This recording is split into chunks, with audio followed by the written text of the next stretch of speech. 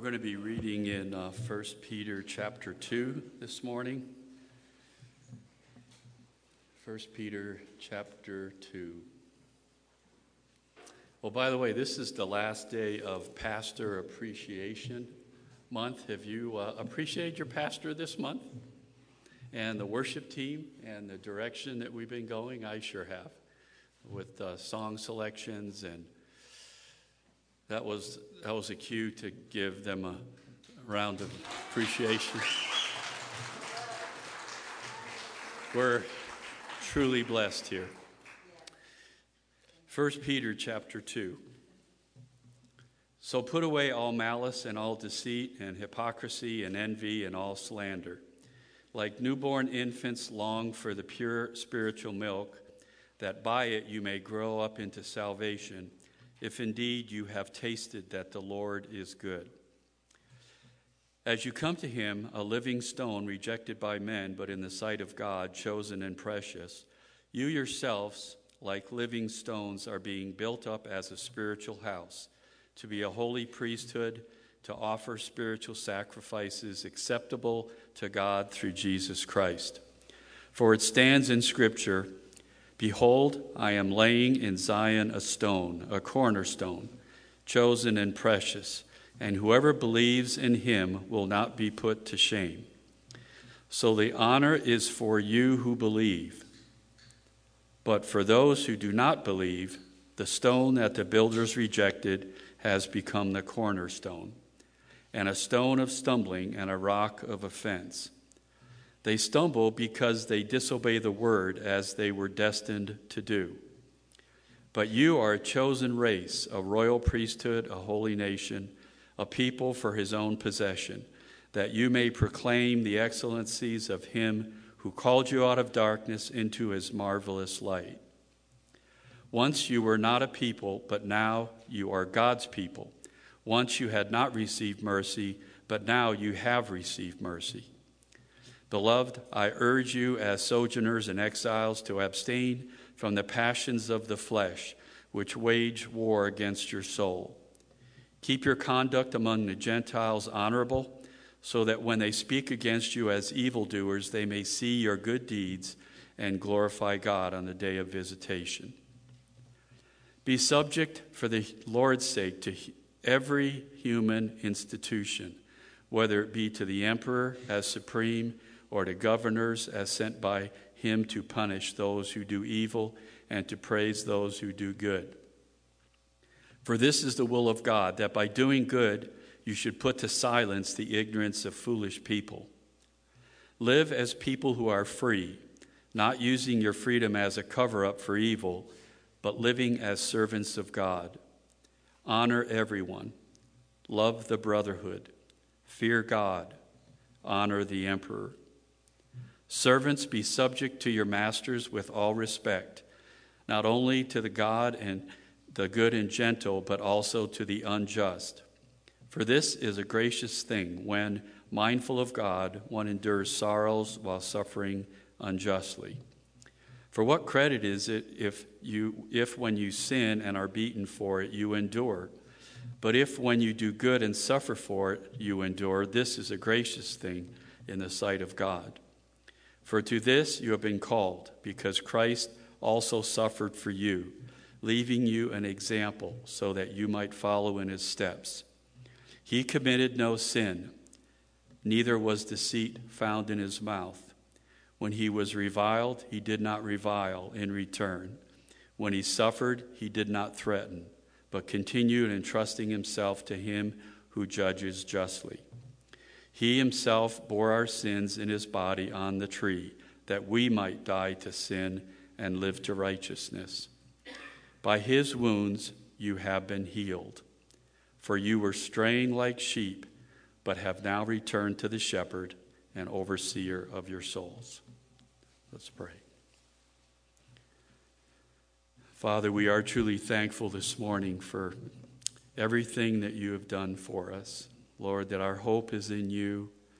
Lord, that you walk with us through every storm that we face. Lord, I just want to take time this morning to lift up those people that are in the middle of a some type of storm, whether it be health or financial or relational. Lord, I just pray your Holy Spirit to come upon them and give them peace and hope, comfort. Lord, we just look to you this morning as we get into your word, and again ask that you would give us a refreshing, a vision for what you would have us to do as we go out into this country of ours. Lord, I just pray for the anointing on your word as it goes forth from Jackie's mouth and into our ears, that it will take root, Father, and give us a desire to obey. In Jesus' name, amen.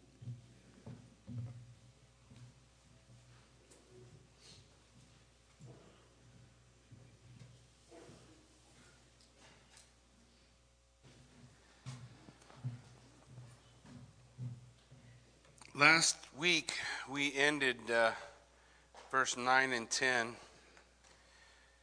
by the declaration that we have a new identity, a new citizenship.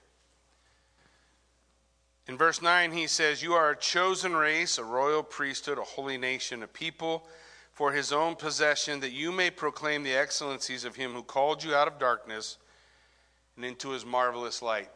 All those are quotes from the Old Testament.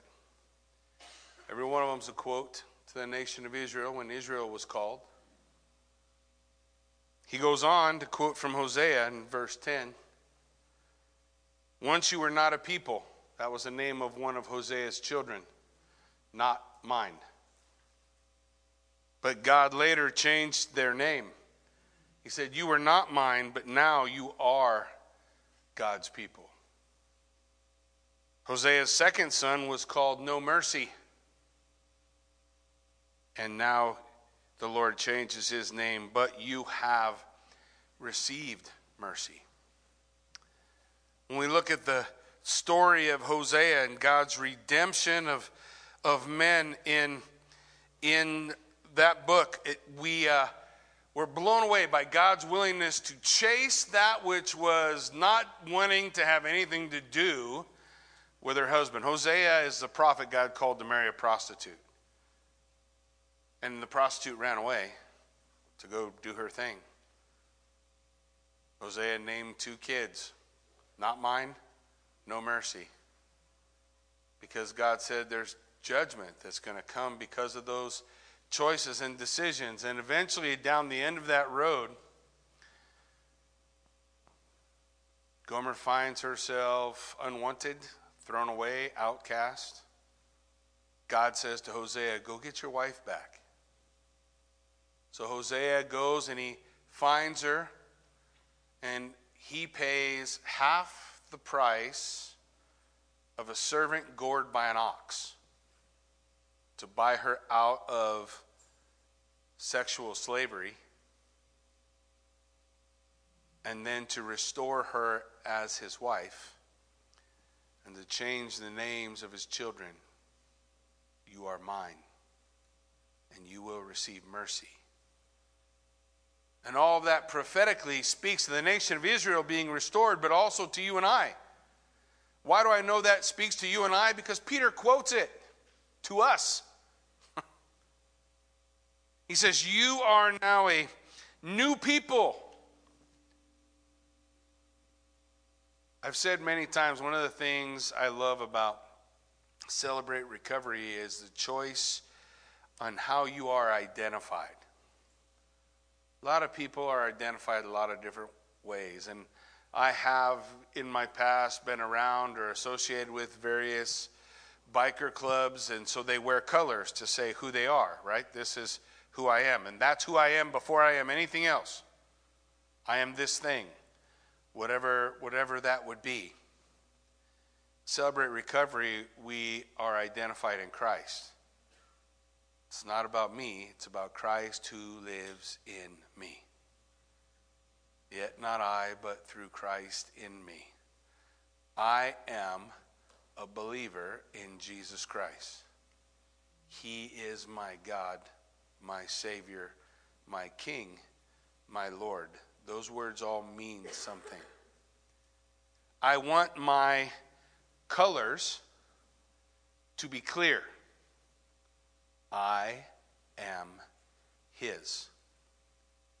I was lost in prostitution, unwanted by the world, and no one put any value on me. But Christ came for me. He bought me. He restored me, redeemed me, forgave me, and commissioned me. And he asks of me for my loyal love. He is my King. As we understand our new citizenship in Christ, the next part of Peter, actually for the next 2 chapters, is going to deal with our code of conduct. And our code of conduct is important because a lot of times the code of conduct is misused. And anytime we come to the Word and we study the Word and we read the Word, here's the challenge. The greatest challenge we have is not what we don't know, it's what we think we already know. I myself, many times, have come to a text and say, I know what that means. This is what that means. And what I'm guilty of often is pulling that text out of its context. The Word of God exists as a unit, together. So whatever my interpretation in the next several verses that we're going to look at, it must fit with the story of God. It's something that we should be able to see, right? It's going to be illustrated as we look at the Old Testament and the New. So he begins our code of conduct with a challenge for you and I. And that very first challenge is, beloved, I urge you. There's not a stronger word he could have used there. He's urging us. He's going to describe who we are, sojourners and exiles. But what's the thing he's urging? Abstain from passions of the flesh. Now, if we read Galatians, if we've been in the book of Galatians, we know the works of the flesh, right? They're in opposition to the fruit of the Spirit, right? And it's all the things Peter's been telling us to get rid of. Malice, deceit, you guys remember? Envy, he's saying throw these things off. Wrath, all of that stuff we are to take. I urge you as sojourners and exiles. We're going to talk about that in a minute. He wants us to abstain from all passion of the flesh. It's the unbridled impulses that we have. All those things we want to do. Even the things we think should be okay, but for some reason God says it's not okay. And we struggle with, why would God limit this? Does he just want to stop me from being happy? No. He is my King. My sovereign. He's my ultimate. What God says, I'm supposed to do. You remember what Jesus said as he stood before a crowd of people? He looked at him and said, why do you call me Lord, Lord, and not do the things I say? For you and I, it's a foreign word to us. Lord has become a religious term. But Lord used in that day was, you're my ultimate. You're the final word, the final authority. That is why you see so often in culture, state and church butting heads. They have two different ultimates. So the Lord is challenging us, abstain from fleshly lust. 1 John 2:16 says, all that is in the world, the desire of the flesh, the desire of the eyes, and the pride of life. None of these things are from the Father, but of the world. So we're to flee those things. The desires of the flesh. My flesh has gorged itself. I'm an old man. My flesh has ate to its full. It's like a Thanksgiving dinner for my flesh all the time. My flesh loves wrath. It loves rage. I don't know why. It just is that thing that boils under the surface all the time. It's always there. And the great challenge for me is to bring that desire into submission to Christ, who is my Lord. And he told me to abstain from all that fleshly desire. To just come home and holler at my wife if she ain't done nothing wrong. How many times I hollered at you, hon? Oh, yeah, she's a good wife. She's nice. How many times just because I'm mad? Kick the dog, throw the cat. I don't like cats much. Sorry. And holler at my wife. The Lord wants me to abstain, turn from all of that. And he gives this earnest appeal. It's urgent. Stay away from this because of the environment I live in. Why am I fleeing my passions of my flesh? Now, I got mine, you got yours. They don't have to be the same, right? There is that besetting sin, the weight and that sin that so easily ensnares us, that we want to flee, that we want to stay away from. Why? Because the environment we live in. We are sojourners and exiles. You, as a believer in Jesus Christ, are a refugee in this world. And the sooner you will accept that, the better you'll be. This place is not my home. These rulers are not my king. I have a king.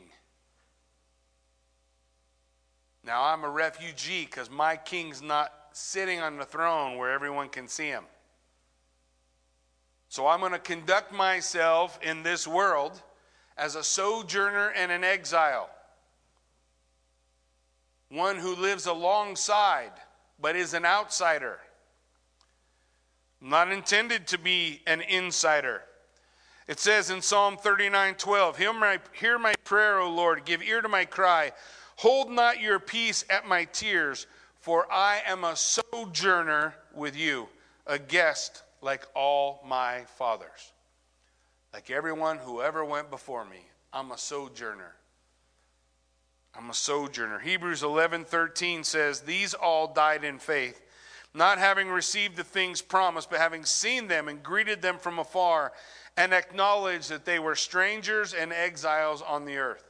That's the hall of faith. What did they all say? We're strangers here. Aliens. Exiles. Ephesians 2:19 says this about our new identity in Christ. He says, so then you are no longer strangers and aliens to God, but you are fellow citizens with the saints and members of the household of God. Jesus said, no man can serve two masters. One king. There is one king. I am not a citizen. This is what the scripture tells us about the patriarchs. In Hebrews 11:9 and 10. By faith, he went to live in the land of promise as in a foreign land, living in tents with Isaac and Jacob, heirs with him of the same promise. For he was looking for a city that had foundations, whose designer and builder is God. Abraham lived his life on earth in tents, understanding that this place is not it yet. I'm looking for the kingdom of God. I am looking for the kingdom of God, an eternal state in which God rules and reigns. So, he lived alongside those in this world who had rejected God. He lived alongside them, desiring peace where peace could be. The point is that this knowledge does not lead to withdrawal, but to taking our standard of behavior, not from the culture in which we live or the world that we are strangers to. We don't take our cues from the culture, but rather from our home in heaven. How shall I then live? I shall live according to God's holy word, so that my life always fits the place I'm going to, not the place I am. I will not be conformed into this world, but transformed by the renewing of my mind to prove what is the good and perfect will of God. This is where our focus is. So we are challenged to resist sinful desire, but in verse 12, he reminds us of our testimony, and you need to hear what he says. Keep your conduct among the Gentiles honorable. Please understand that the Gentiles are not your judge of what is honorable.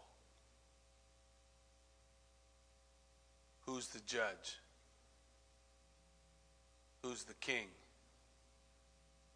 So we keep our conduct before the Gentiles, living alongside the world that has rejected Christ. We keep our conduct honorable.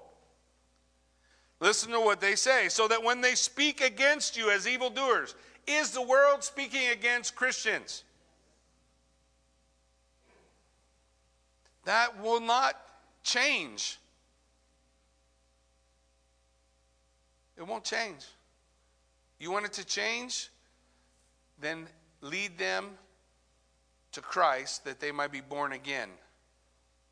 And then it'll change. The world, Jesus said, will hate you. Didn't he say that? He said a student is not greater than his teacher. So if the world hates me, Jesus said, it's going to hate you too. Now I want you to understand what's going on. He's saying, God is saying, our King is commanding us to be honorable before the Gentiles. What if they're not honorable? He don't care. What did he tell you to do? Be honorable. According to whose standard? His standard. But the world says I can do. Why do you call me Lord, Lord, and not do the things I say? So he says they're going to speak to you as an evildoer, but they may see your good deeds and glorify God. When? Don't miss it.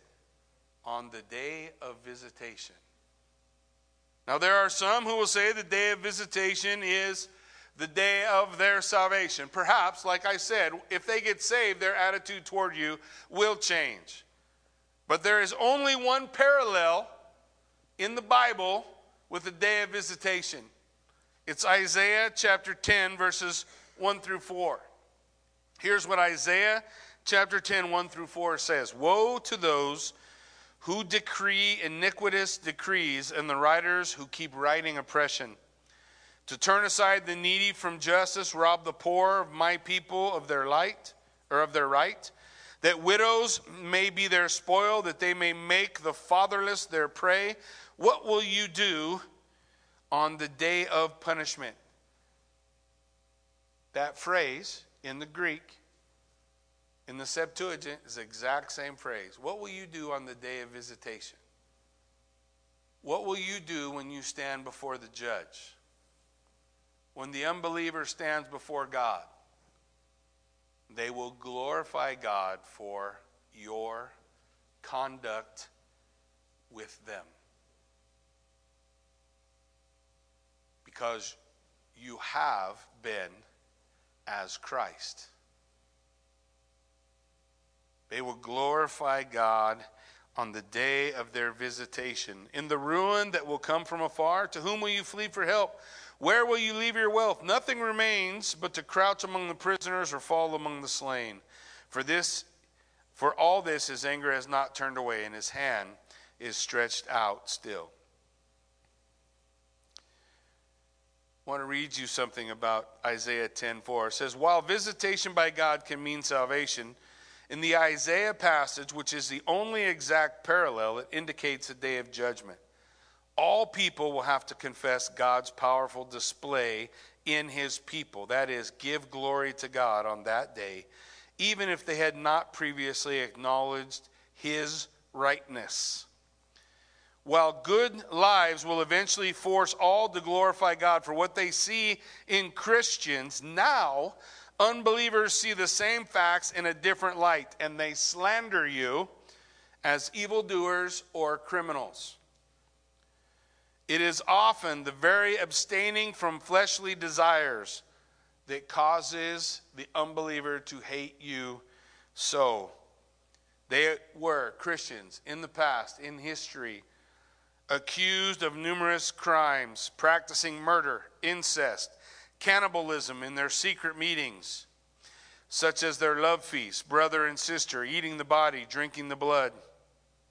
Tacitus, ruler, claimed that they were hated because of their lives.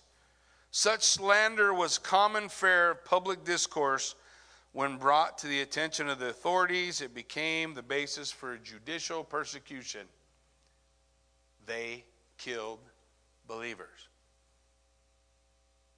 Not because they were wicked evildoers in their culture, but because they serve another king, Jesus. Peter knows that nothing can be done to confront the rumor mill directly. It is a spiteful slander based on the guilt of those who perpetrate it. But like Jesus, whose words he may echo, Peter argues for a steady course of righteousness that even the pagans will have to approve of in the end. If you think you can live your life in such a way that unbelievers will glorify God by your example, I've never seen it. I've never seen an unbeliever glorify God. I see unbelievers glorify the person that has done something that they esteem to be good. But by what standard are you being judged by an unbeliever?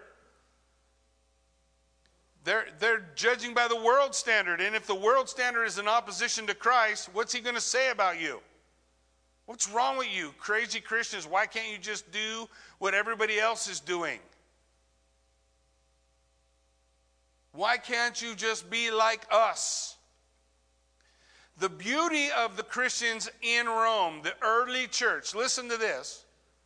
They would praise Rome for order in the society, for the prescription that God gives for a just ruler, right? That he punishes evil and praises good, right? They would say, hey, this is government is good. It's not a bad thing.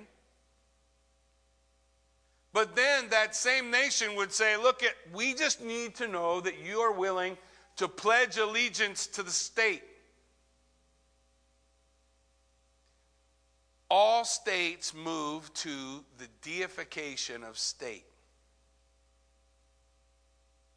All rulerships move. This is the progression to the deification of the state. Now, it's easy. It's simple, Christian. All you have to do is say Caesar is Lord. And you are a good citizen of Rome. All you have to do is say Caesar is Lord. There's just one problem for the Christian. Jesus is Lord. Why can't you just take a pinch of incense, throw it on the fire, say, Caesar, Kaiser est Kyrios. It's easy.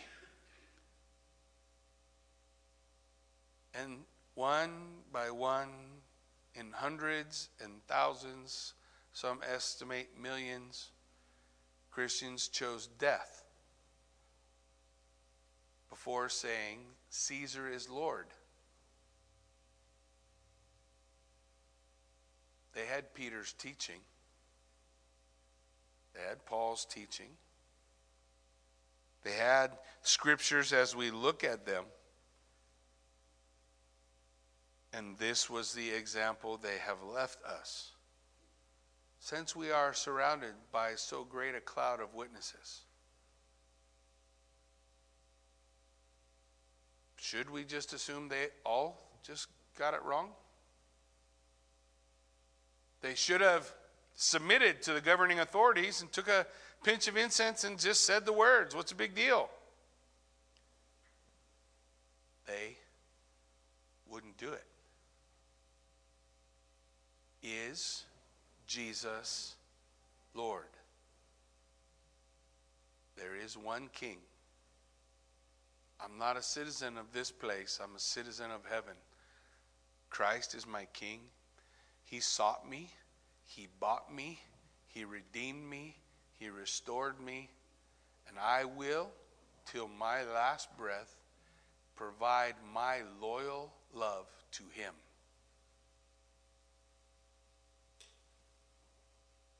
This is our code of conduct. Well then, Jackie, what are we doing here? Look at verse 13. Verse 13 says, be subject for the Lord's sake to every human institution. So when Abraham was living alongside these other nations, was he picking a fight? Nope. Jacob, was he picking a fight? Nope. In fact, they'd go out and dig a well, and then Abimelech would come and take the well, and then he'd say, you can't use this well no more, and he'd go dig another well. All right, whatever, I'll go dig another well. Even when they were trying to pick a fight with him, for the sake of the Lord, be subject to all, you know what this word actually says, human creation. It's being subject to humans. It does carry the concept, the idea of government. Government is an inanimate object. It's a thing. It's a philosophy. It's the idea of being subject to one another, following Christ's example. Following the example that he provides for us. Was he alongside? Was he a stranger and a sojourner? These are the examples that we want to follow. Whether it be to the emperor as supreme or to governors as sent by him, for what purpose? Listen, you need to know Romans 13 and 1 Peter chapter 2 are prescriptive, not descriptive. Prescriptive means this is how government is supposed to work. This is not always how government works. You know that, right? We look in our world and we're beginning to see it turn, but if you were in communist China, you would recognize that they do not always punish evil and praise good. Yes? And the Lord has a judgment for that. Woe to you who call good evil and evil good. So the prescription, the God's purpose of government laid out for us is that they would punish evil and praise good, for this is the will of God. And for us, what should we do? We should live alongside them, obedient to God, desiring to be at peace. For by doing good, you should put to silence the ignorance of foolish people. Now, you and I both know the world in rebellion against God is not always going to praise your good deeds. Because your good deeds aren't necessarily what's ascribed by the world, but what's ascribed by God. What has God called you to. Let me give you an example. The Assyrians and the Babylonians were the servant of God to execute wrath and punish the evil of the nation of Israel. Both were brought in judgment against the nation of Israel. Both, Assyria and Babylon, were condemned by their motives. So Jeremiah could argue that one should not resist Babylon, but he never said, be like her. Jeremiah would go door to door while the Babylonian army's outside, and God had declared his judgment. You will be exiles. You are going to the refugee camp. Jerusalem is gone. This was God's judgment. The Lord Jeremiah could go door to door to door and say, God says, live. Why should you die, Israel? Surrender and go in exile. But the command of God in exile was to build, to plant, to marry, to have children, to increase and not to decrease. It was never to become Babylonians. You are refugees. You're not seeking the opportunity to become Babylonians. You are God's chosen people in exile. And you are to increase. You are to seek him. You are to draw near to him. Ask yourself this question. Why does the deified state always declare Christianity a crime? They all do it. Every one of them. Russia declared it a crime, except for the church that could be controlled by Russia. It's called the Russian Orthodox Church. It used to be Greek Orthodox. China, what do they do? What's the first thing they do? They put down Christians. Why? Because a Christian will not say Caesar is Lord. They know that. Do we? They know that Christians they serve a God. They serve Jesus Christ as King. I want to live in peace with the state. But this place is not my home. And when the state is in opposition to Christ, it is not a choice of who wins. Christ wins if he's my king. I will be obedient to him. Why? Because he is my ultimate authority. For the world, the ultimate authority is state. It's whoever has the gold. It's whoever's in charge. It's whoever makes the rules, right? For the state, that's the ultimate authority. Like think about it in our families, right? When our children come to us and they want to do something and we say to them no, and they say, why not? And we say, because I told you so.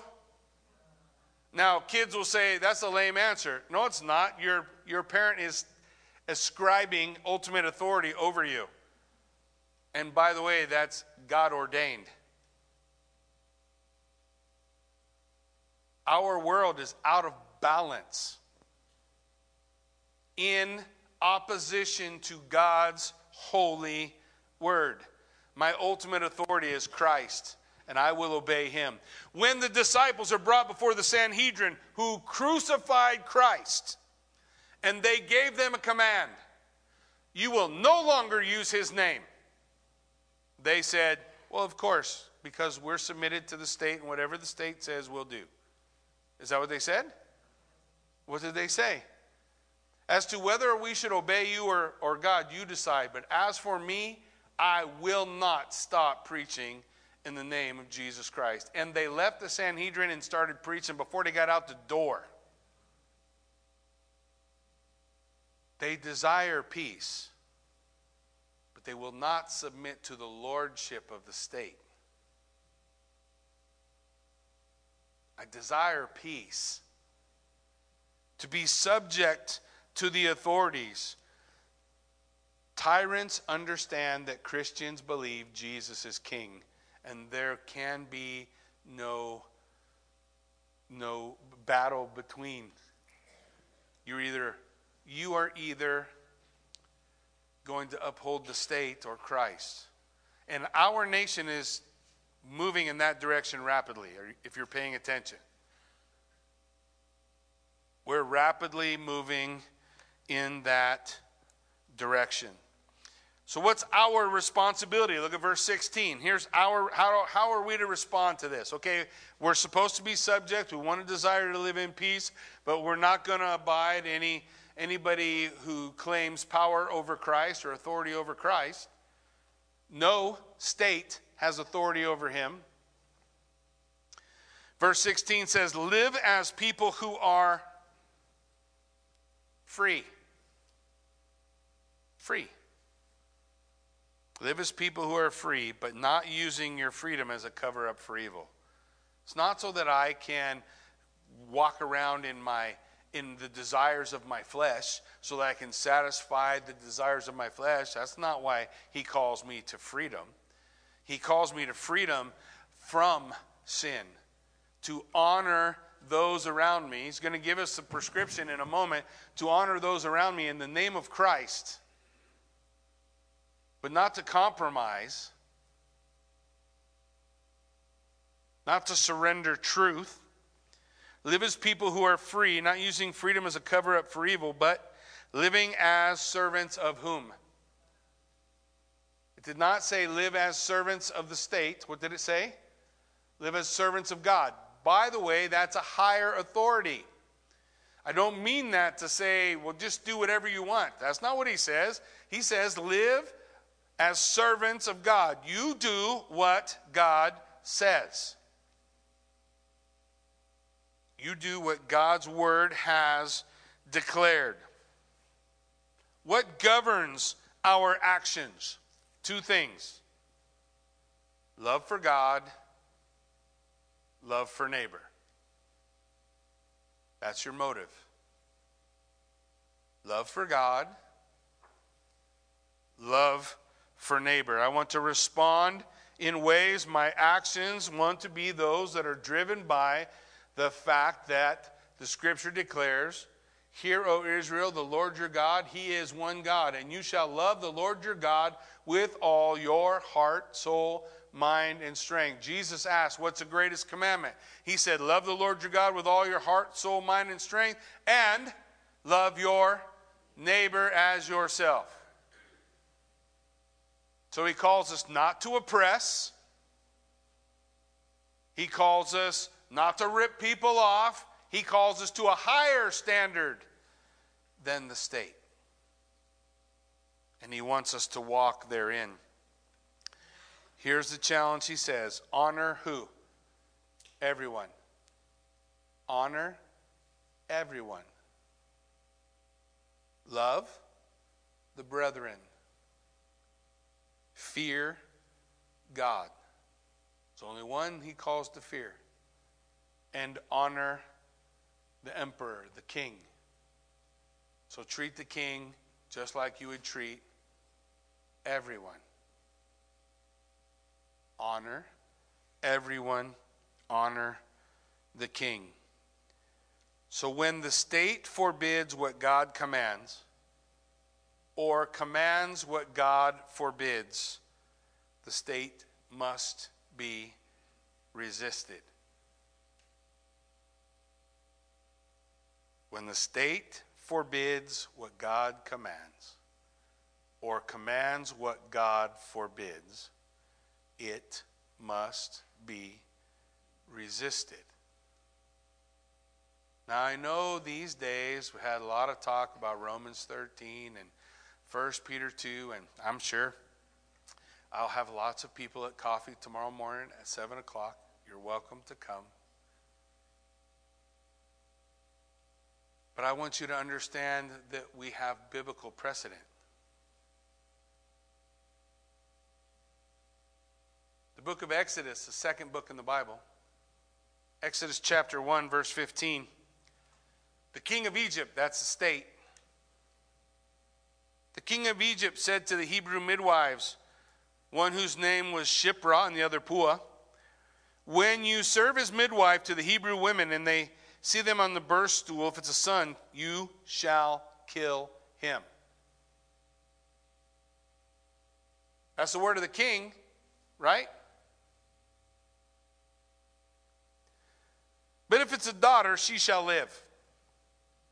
But the Hebrew midwives feared God. What did they do? The Hebrew midwives did what? They feared God. What did Peter just say for us to do? Honor everyone. Love the brethren. What was the third one? Fear God. So the Hebrew midwives feared God and did not do as the king of Egypt commanded them, but let the male children live.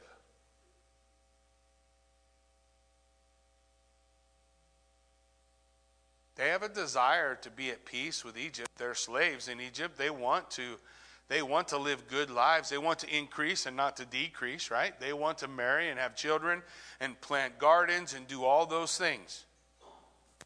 But they will not kill their sons.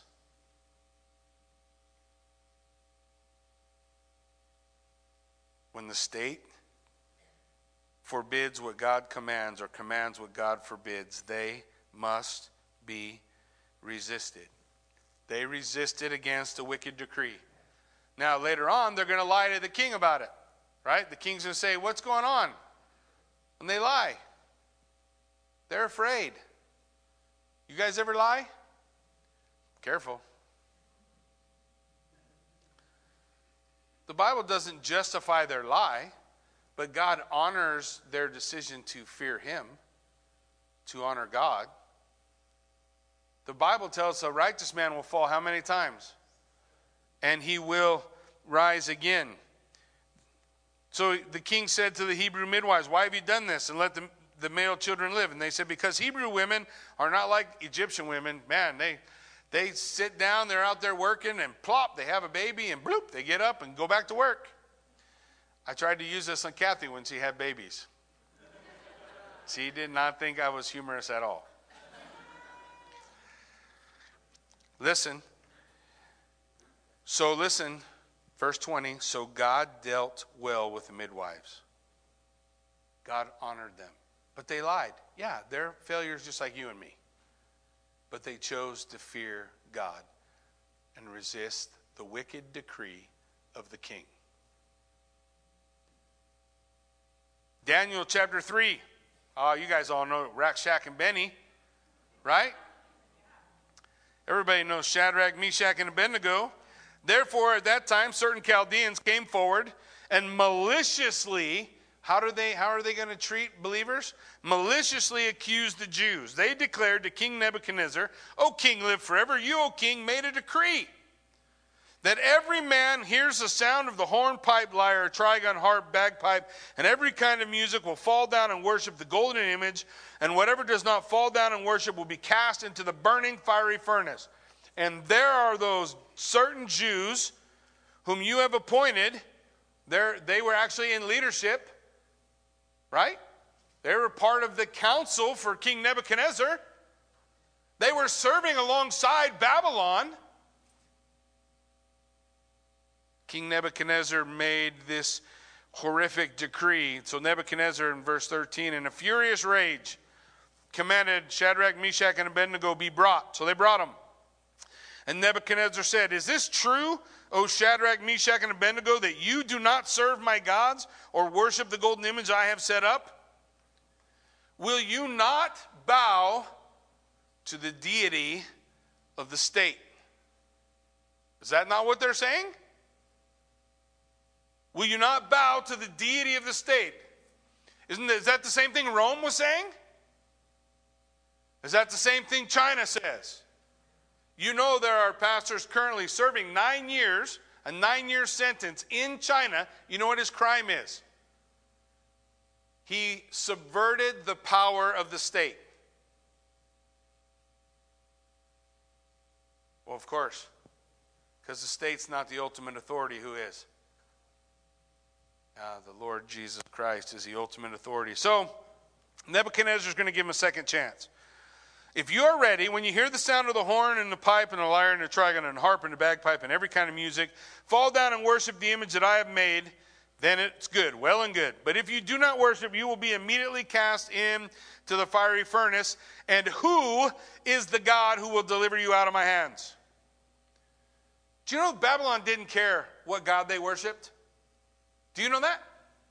Do you know that Rome didn't care what God you worshiped? There was never a Christian killed for worshiping Jesus. There was Christians killed because they would not declare Caesar Lord. But they would not declare Caesar Lord because Christ, Jesus, is Lord. That's why. That Babylon don't care. They could worship God. Just bow before my altar. Bow before the deification of the state. Bow before the reality that state is the ultimate authority. Ladies and gentlemen, we live in a secular society where we have several spheres of influence, and we think that all those spheres are separated. We have the sphere of family. We have the sphere of work. We have the sphere of the state. But the lordship of Christ is over all. All of it. When you hear the music, bow. So they play the music. I love what Shadrach, Meshach, and Abednego say. Look, O Nebuchadnezzar, they want to dwell in peace alongside. O Nebuchadnezzar, we have no need to answer you in this matter. If this be so, our God is able to deliver us. But even if he doesn't, we don't bow. There is one king, one ultimate authority, and it is to him we bow. That's it. There is one ultimate authority. And listen, even if you throw us in the fiery furnace, he will deliver us out of your hand. You can kill us, but that's it. That's what Shadrach and Meshach and Abednego, and the king's filled with rage and throws them in the fire. That wasn't the end of the story, was it? Daniel chapter 6. When Daniel heard news of the document that had been signed, he went to his house, where he had windows in his upper chamber open toward Jerusalem.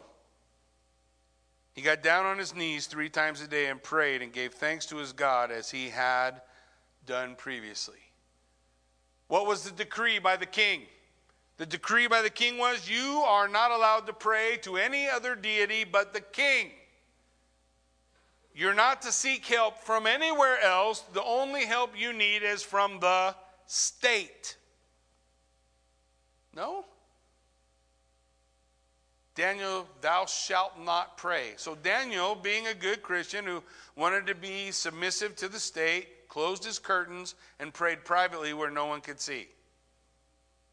You just read it with me. Is that what Daniel did? He opened his windows.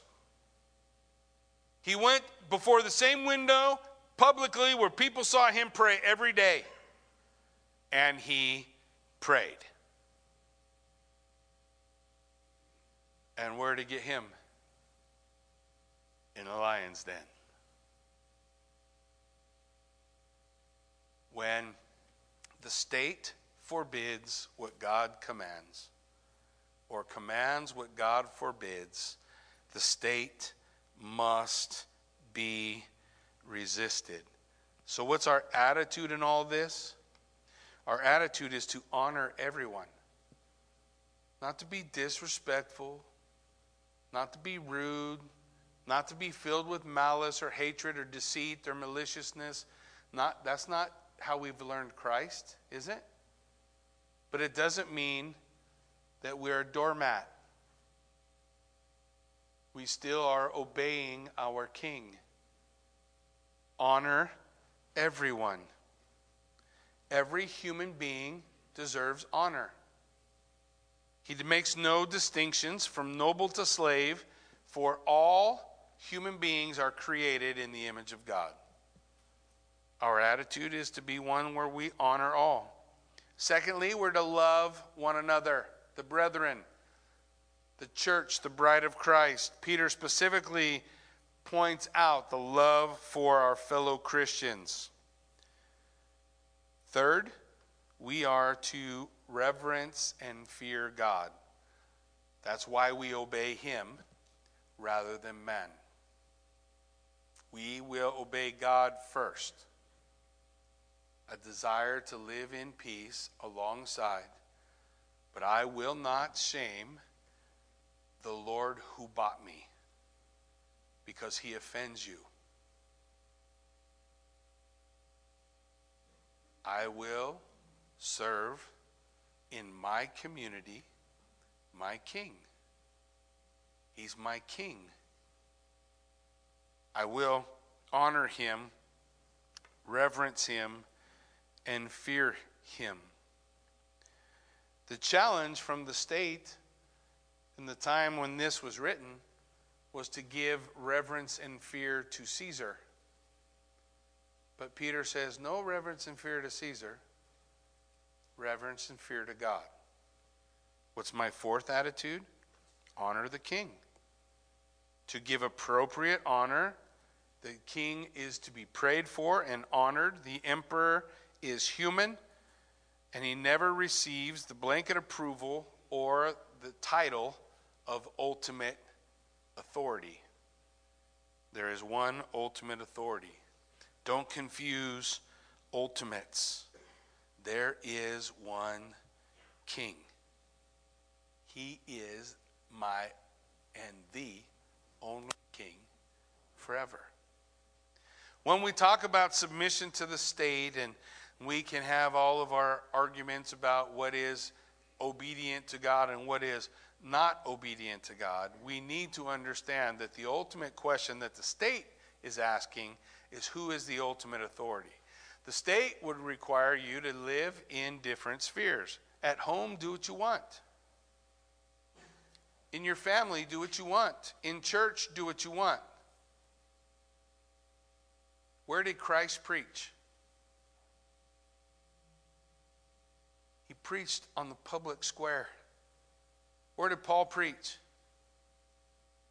He preached in the public square. When we see that today, most of us, or many of us, are offended by it. Oh, what are you doing out here? You're making a bunch of noise, and what are you doing? Jesus said, all authority has been given to me in heaven and on earth. Go therefore and make disciples of every nation. There's one king that we are to obey, and that we're to follow, and that we're to honor, and that we're to honor all people. This is not a call to be some kind of rude, obnoxious jerk. But the judgment of rude, obnoxious jerk is God, not the people offended by his word or his truth or his call to all men everywhere to repent and believe. Amen? Why don't you stand with me? Let's pray.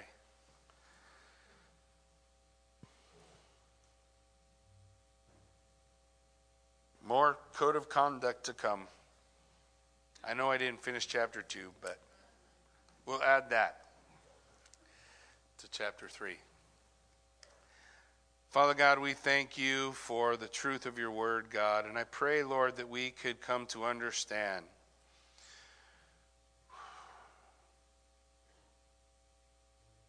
what it is to obey you. For so much time in my life, I would go to bear witness, to share my faith in Christ with someone, but I was so worried I would offend them. It would bother them. It would bother what I had to say. It would make them uncomfortable. So I took Jesus and I stuck him on a shelf, and I said, Lord, you stay here, and I'll come get you on Sunday. Lord, you stay here, and I'll grab you on Wednesday or when I go to Bible studies, but the rest of the time, I'm going to leave you here.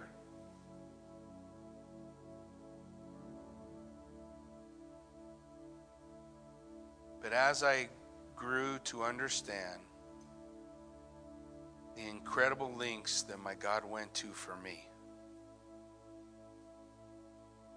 Do you know that the Lord declares, Jackie, I'm not ashamed of you. Are you ashamed of me?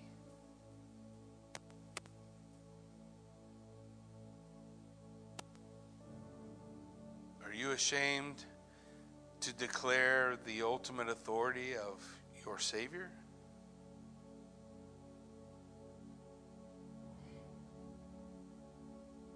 I know Peter understood what this was. Peter stood at a fire, and the state was rising up against, and all the things he thought was going on was all disappearing in an evening. And there, the God of the universe, who had the power to speak the word, and just all those soldiers would disappear, and Pilate would be gone. He could set up his throne, and he could rule as king. He had all the power to do all those things. But he did none of it.